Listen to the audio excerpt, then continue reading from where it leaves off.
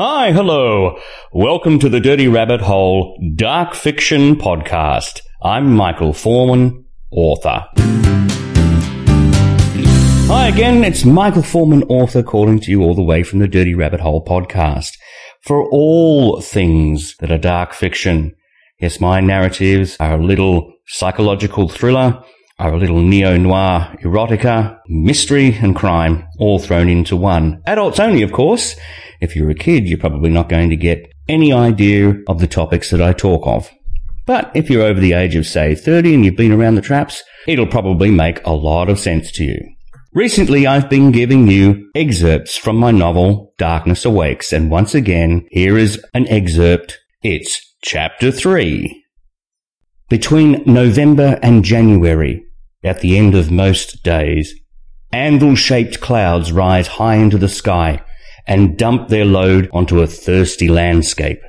The storms often form about 150 kilometres to the southwest of Brisbane, looming over the border ranges, sucking in their heat and spewing out electrified fire and torrential rain. Purplish arcs bridge their blackened underbellies to the ground below it. Sheet lightning glows throughout the cloud layers above, making the storms appear alive, a quickened mind with synaptic connections, awareness of their own existence. As the sun descends beyond the horizon, exchanging the crimson light for magenta, the flashes of purple-white light grow frantic in the thickening cloud. Brisbane people know that evil will arrive, and there's every chance that one such monster will crawl eastwards to stalk and torment them. They understand how ruthless these storms can be because they have killed before. When hell is unleashed, it can be every man, woman and child for themselves in a survival battle. Fortunately, much of their energy is released before reaching the city. It's the dusty, unpopulated outback to the west that becomes the recipient of the beast's lustful urges. City folk aren't familiar with this level of ferocity. Most are only aware of the post-orgasmic panting and puffing as the storms head for the sea. Needless to say, this horny creature can take his business anywhere. Fragile bodies made of soft flesh and thin bone are no match for this kind of molestation. He wants sex or death, and it's better to accept rape than the alternative. Fools run from aroused storms. Queenslanders live with this routine every summer, and they know the danger. They're used to him. They even welcome his probing hands because he also brings relief by ending the unbearable heat. Brisbane's humidity increases terribly during the summer. For every degree of rising temperature, the humidity adds 3 more. 15 minutes in bed with him is all it takes to turn on the cool. It's a worthy and acceptable exchange. I've spent most of my adult life trying to photograph these fascinating creatures and their absurd relationship with humans. I've even come close to capturing the perfect image. Unfortunately, perfection still eludes me. There's always something lost in transferring what I feel when I see the storms to the printed art.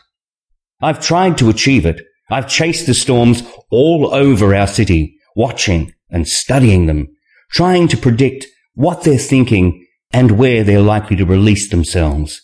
I know so much, but I still cannot get that one magical shot to speak to me.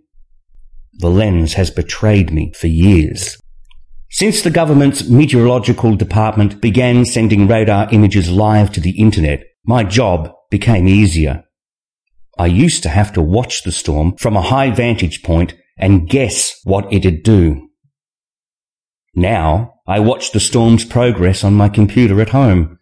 When the patterns of colour change on the map, I know the game's on, and I grab my camera and head out to a location I know it will pass over. My wife's never approved of my little hobby. She thinks I'm a fool for unnecessarily putting my life in danger. she used to ask me about why I did it and why I'm still doing it after so long. She doesn't ask anymore. There are no new answers. These days, she accepts what she sometimes refers to as my seemingly ridiculous pursuit. I must say, though, she shouldn't be the one to judge. Sam's oversensitivity towards all things would make Mother Teresa look like a reckless carnival gypsy. Sam's too safe to be that adventurous.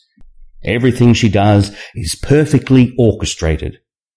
She never swears or boasts. She doesn't care for politics, scandals, fools, or people who gossip. She works hard, dresses conservatively, and always minds her manners. She's the perfect hostess. She's the envy of many. What people never see is the real woman with whom I live. For instance, there's that particular way she has her food arranged on her plate. Her underwear must be hung in just the right way. Every clock in our home, including the ones she had me install in the lavatory and the shower, has to be precisely synchronized to her watch. Every day.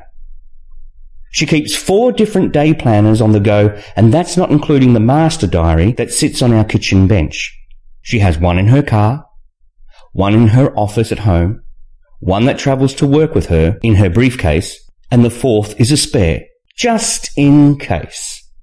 Every birthday, anniversary, public holiday, school holiday, an event in our life is checked and cross-checked against her master diary at the beginning and end of every day. She's pinned a calendar to the inside of our food pantry and another beside the washing machine. The garage has a large one hanging on the back wall, in a position where it can be seen over the bonnet of her car. She says it's there to be decorative, to dress up our dull garage, but I know that's not the real reason. The marks and handwriting that miraculously appear on it every day is for another purpose. Lastly, she has a small calendar stuck to the refrigerator door, held in place, ironically, by a fridge magnet with a small clock on it. Let's face it, we can't shit, sleep, eat, or breathe without her planning it. If it's not written down, it just doesn't happen. By the time we turn in for the night, she has gone to each of her calendars and diaries, drawn a diagonal line through the current day with her felt-tip pen. This concludes the working day and signifies the sleeping component cycle. I say that she's obsessed with time. Sam prefers to say that she's efficient. Oh yes, she's efficient. There's no doubting that. I'm a slob compared to her. Someone like me messes up such efficiency. I don't write all my plans down. I don't time myself when I use the toilet. As you can imagine, my world often collides with hers. When it does, she explodes. Sam will withdraw and be evasive for several days. I'll sleep inches away and she won't acknowledge me. She's also overcautious about everything. Show her a picture of a boat and she'll get seasick. If she rides in an elevator, she'll gag. She's afraid of heights, the dark, loud noises, aeroplane flights, and most animals. She's afraid for children not fitted with safety harnesses and adults who walk near the edges of stairs. A sniffle is a sign to a potential life-threatening condition. She's good with a calendar, but lousy at living a life. One day, I had a fabulous idea to buy us bicycles. We talked about our lack of exercise, and I thought riding would help us improve our fitness. A small and seemingly harmless suggestion, right? She was melodramatic about it and accused me of not consulting with her first. She rejected my idea, citing a recent tragic event where a young cyclist had been hit and killed by a car. She said my suggestion was absolutely ridiculous. Well, an hour later, the phone rang, and it was her friend calling. Suddenly, the bicycle idea wasn't so bad. She laughed into the receiver, and the caller was told several times that she was looking forward to the experience. She told everyone at work, she called her parents, and told them what we were planning to do. I knew she was keen because she made a note in her master diary for the following Saturday between 9:45 and 10:30 a.m. Bicycle shopping. At breakfast on the Friday morning, I asked her, "What do you want to do tomorrow?" Her response was predictably abrupt. "It's on the calendar. Go and have a look." I didn't need to, but I walked away anyway. When we got to the showroom the next morning and she saw all the bicycles, her eyes lit up. She squealed and danced around like a child, pointing to the colourful accessories that dressed them. "Can I have one of those, Mitchell? I've always wanted a pink basket." Where did that spontaneity come from? "And a shiny bell too. I want one of those. Look at this one here. Look at my face in the reflection, Mitchell. It's funny." The salesman fitted a bell to the handlebars of her new bike and she squealed again. Her face beamed in the most exquisite and childlike manner. It all seemed quite remarkable. This conservative, organised woman was behaving out of character. Even the salesman appeared unsettled by all the noises and claps. Sam looked at her distorted reflection and began to pull faces. "Look, Mitchell! Look at how weird my face looks this time. Look!" We walked the bikes to the car and she rang that bell all the way. All I could do was shrug my shoulders at the people we passed along the path. What I didn't know was that while I believed she was acting, Sam's enthusiasm was very real. She'd regressed to a time in her childhood when she had received a new toy. Was she seeing herself pedalling her new bicycle across fields of clover and daffodils? Sunday came, and it was time to take the bikes on their maiden voyage. It started out okay. It was a fine, warm day. The birds were twittering in the garden, and Sam's smile beamed broadly as she skipped across the driveway in her white joggers. "Oh, goody," she said. "Mine is just lovely. It's got a pink basket. I can't wait. I'm so excited about this." I rolled the bikes out of the garage and kicked their stands out. They stood upright and gleamed brilliantly in the sunshine. She clapped and hugged me. "Do you think we'll go far today?" "We'll go as far as you like, okay?" "Oh, goody." Goody? What the hell happened to my wife? Normally she'd want to be consulted on such a matter. Where, when, and how long this riding event would take place. Goody wasn't a consultation. Goody wasn't written on a calendar. Goody wasn't even in her vernacular. She couldn't take her eyes off it. I handed her a helmet. "Well, stop staring at it and get on. And take this. I need to fit it to your head." "Hurry up, Mitchell. I want to go now." Yeah, okay. Just put this on." Once her chin strap was adjusted, I mounted my own bike. She couldn't contain her excitement and rolled her bike back and forth. "Look, Mitchell, I'm riding. I'm really riding." "Just be careful. We're going to turn these around and head down the driveway. Are you ready? We'll take it slow at first, okay?" "Let's go, Mitchell. Hurry!" "All right. Come on." We kicked our stands back and moved along the bitumen drive, Sam giggling and ringing her bell already. "Can you hear my bell, Mitchell? I'm ringing it." "Yes, dear, I can hear you ringing your bell." We turned right and rolled along the footpath, then right again at the end of the block. I could hear Sam's infectious laugh behind me. "I'm going fast now, Mitchell. This is faster than I've ever been. Whee!" Oh my God. Who was this stranger? It wasn't all that fast, but to her it must have seemed so. At least she was enjoying herself. I turned left onto a short dirt track that led down a slope to a concrete bikeway and had made it halfway down when suddenly I couldn't hear her bell anymore. I couldn't hear her giggling either. I applied the brakes and turned around to witness her vomiting uncontrollably over the handlebars and into her pink basket on the front. She swayed and then collapsed onto the grass a second later. I got off my bike and ran back to her. Pulling her bike from between her legs, I asked, "What's wrong? What happened?" She didn't respond. Her mouth was open and her hand motioned to vomit. When her stomach spasms subsided and her pale face had some colour in it, She told me that she'd never ridden on dirt before. She said that riding on dirt tracks always made her sick. If it wasn't a concrete or a bitumen track, her stomach would get sick. At first, I didn't understand. How can someone who has never ridden on a dirt track know that they're always sick when they ride on them? And how can riding on 3 meters of compacted earth make anyone that ill anyway? I didn't want to believe it. I thought she was stronger than that. Instead, I thought something else had caused it, like what she had for lunch. But we'd both eaten the same thing. I wasn't sick. When she was well enough to stand, her demeanour changed. According to her, I should have told her that we were going to ride on dirt before we left.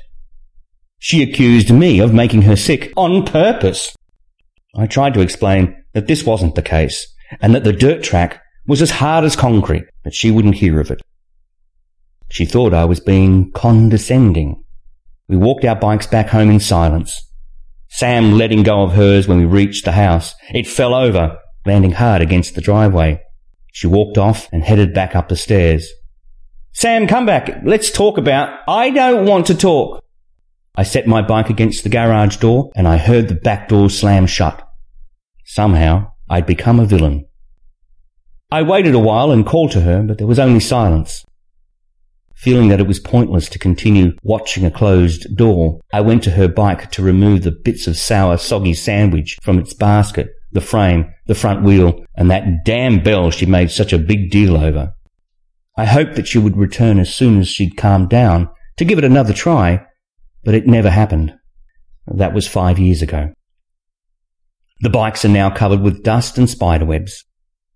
Sam's capable of many things, but pride and anxieties block her from doing most of them, especially if there's a hint of danger involved. This is why she'll never accompany me on any of my photography nights. There's too much uncertainty involved with all that wind, rain and lightning. Thank goodness, I say. I'd hate to keep cleaning stomach juices from my seat covers. She might despise my storm chasing, but she's learned to accept it. She has to. Pride keeps her from saying stop. Yes, she grants me this indulgence because a supportive wife never asks a husband to give up his hobby. Sam would never be able to live with herself if she did that. There is another underlying reason, but she'll never talk about that one. She's incapable of doing so. Sex isn't a discussion worth discussing. So she fills her diaries with things to do during the days, and then I disappear to chase storms at night. There's never a time to talk about sex. There's never a time to perform it. You figure out why the calendars are so important to her and why storm chasing is tolerated. Oh well. I'm used to this arrangement now. I even pray for the storms to come and terrorize us so I can get out more often.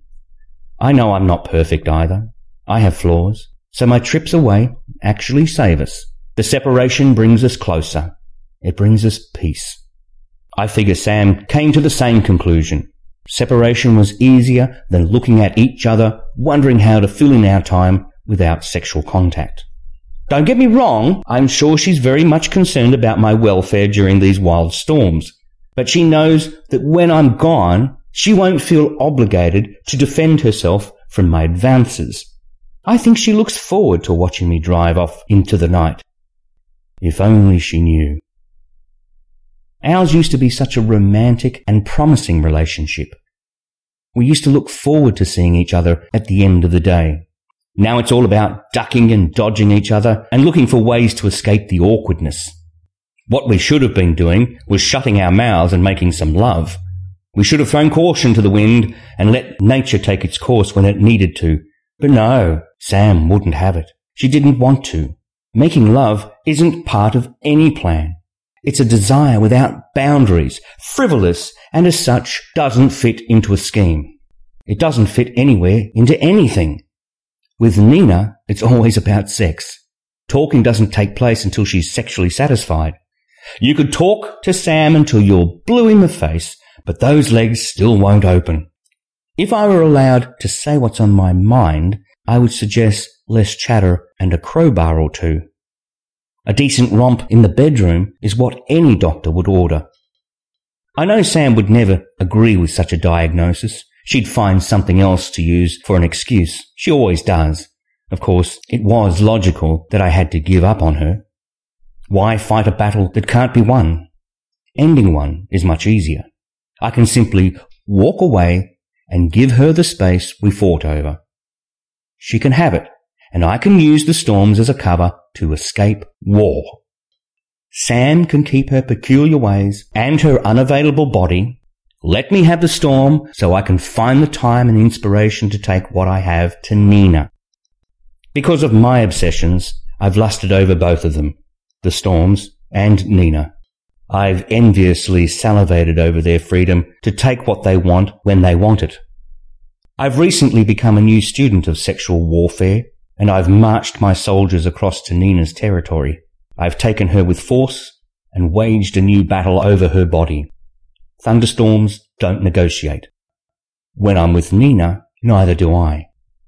Storms don't accept rejection. I see them erecting their majestic pillars of cloud without fear. Their horny centres grow and throb, and there's not a thing anyone can do about it. They slide themselves on top and rape at will, doing so without regret. When a storm's done, it climbs off, moves on, free of emotion, free of guilt. What a fabulous way to live. That's what I do to Nina. She has been my sexual release, my emotional freedom, my innocent victim. But I'm still not satisfied. I've wanted this very thing to appear in my photos too, a submissive victim who lays down her life for the pleasure of a lusting attacker. It's the scenario I've wanted at home with my wife, a way to disassociate from emotion and take her the way I want, the way I need to. Unfortunately, my mother's words block me. Mitchell, my son, no means no. Oh, why can't I get past that? Why can't Sam just say yes? I've been good. I've been patient. I've tried to accept this celibate marriage. But why do I? Why do I need to stay dry all the time? Why can't we have a little rain fall? Everyone needs rain. It never rains for us.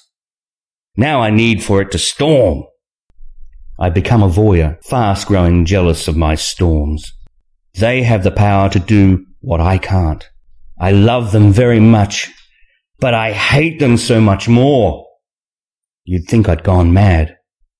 Sometimes I think I have. After the storm has passed, and my loins are burning, I pack away the camera and drive on a little further to take a furious plunge into Nina, to explode as a storm would, but all I do is ejaculate. There's a sticky mess, but the frustration remains.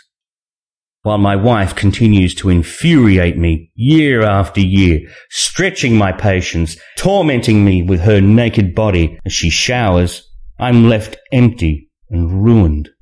I've a pride that's been mutilated to a pulp, and all I have is this unhealthy attraction to storms and the disrespect I give to Nina. Visiting her makes up for much, but there's something else I need from her. I don't know what it is, but I'll know when I find it. And that is Chapter 3. I hope you enjoyed it. The chapter is taken directly from my book, Darkness Awakes. It's available on Amazon. You can get it as a paperback, and it's also available in the modern day format, digital format that is. You can get it for your phone, your laptop, your Kobo, your Kindle, whatever. Just go to Amazon, type in Darkness Awakes by Michael Forman, and it will give you the option there to download the digital file. And it will even give you recommendations as to which file is best for your electronic device. The book is only a couple of dollars. It's free if you're a member of Kindle Unlimited. If you'd like to know more about me, you can come to my website at www.mfp.com.au/your throat. That's M for Michael, F for Foreman, P for publishing.com.au/your throat for more information, and you can find out all about me and the kind of material that I like to write. You can get a bit of an idea already from these excerpts. Speaking of the excerpts, Chapter 1 and Chapter 2 have already been uploaded. Just look for them in the Dirty Rabbit Hole podcast, wherever you currently get your podcasts from. And there's more material before that. There's character dissections and plot explanations as well. I don't give it all away. There's lots and lots of material there to find out what Darkness Awakes is all about. It's the prequel to my next novel, which is called Waves of Darkness. It's also available on Amazon. But we're not doing excerpts from that book at the moment. We're just talking about Darkness Awakes. Come to my website, have a look around, subscribe to the podcast, and wherever you are in the world, I hope you're having a really great day. But just remember, it can always rain on your parade. See you next time.